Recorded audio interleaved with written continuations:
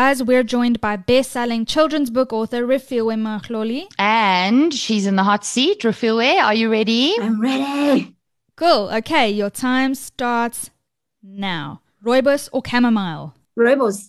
Starbucks or Seattle? Seattle. 5-day test or 1-day international? 5-day test. When it comes to your petrol tank, do you top up or tempt fate? Top up. Bridesmaids or The Hangover? Bridesmaids. Big dogs or small dogs? Small dogs. Night owl or early bird?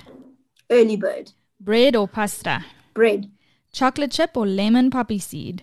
Lemon poppy seed. Giving presents or getting presents? Getting presents. Okay. Street food or fine dining? Fine dining. Beyonce or Rihanna? Rihanna. Snakes or spiders? Snakes. Cricket or hockey? Cricket. Novels or poetry? Poetry. Running or cycling? Cycling. Moustaches on a man, yes or no? No.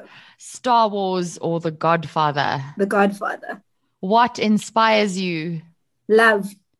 Okay, it's going to get a little bit harder from here. Refiloe, you've got 40 seconds left. What is wind? Wind. Yes.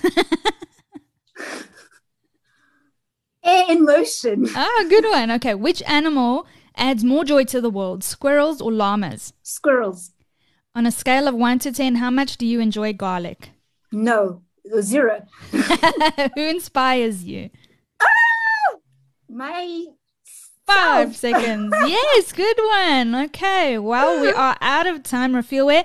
Thank you for joining us on this edition of Quickfire Questions. Guys, get your copy of How Many Ways Can You Say Goodbye out now and available at your favorite bookstore, including Take-A-Lot, Loot, Exclusive Books, Reader's Warehouse, Graffiti Books, P&A, CNA, Toys R Us, basically everywhere that you can think a book might be, that's where you can go to get it. And be sure to stay tuned to TGE socials or subscribe to our show via your favorite podcast platform to hear when our latest children's book episode drops.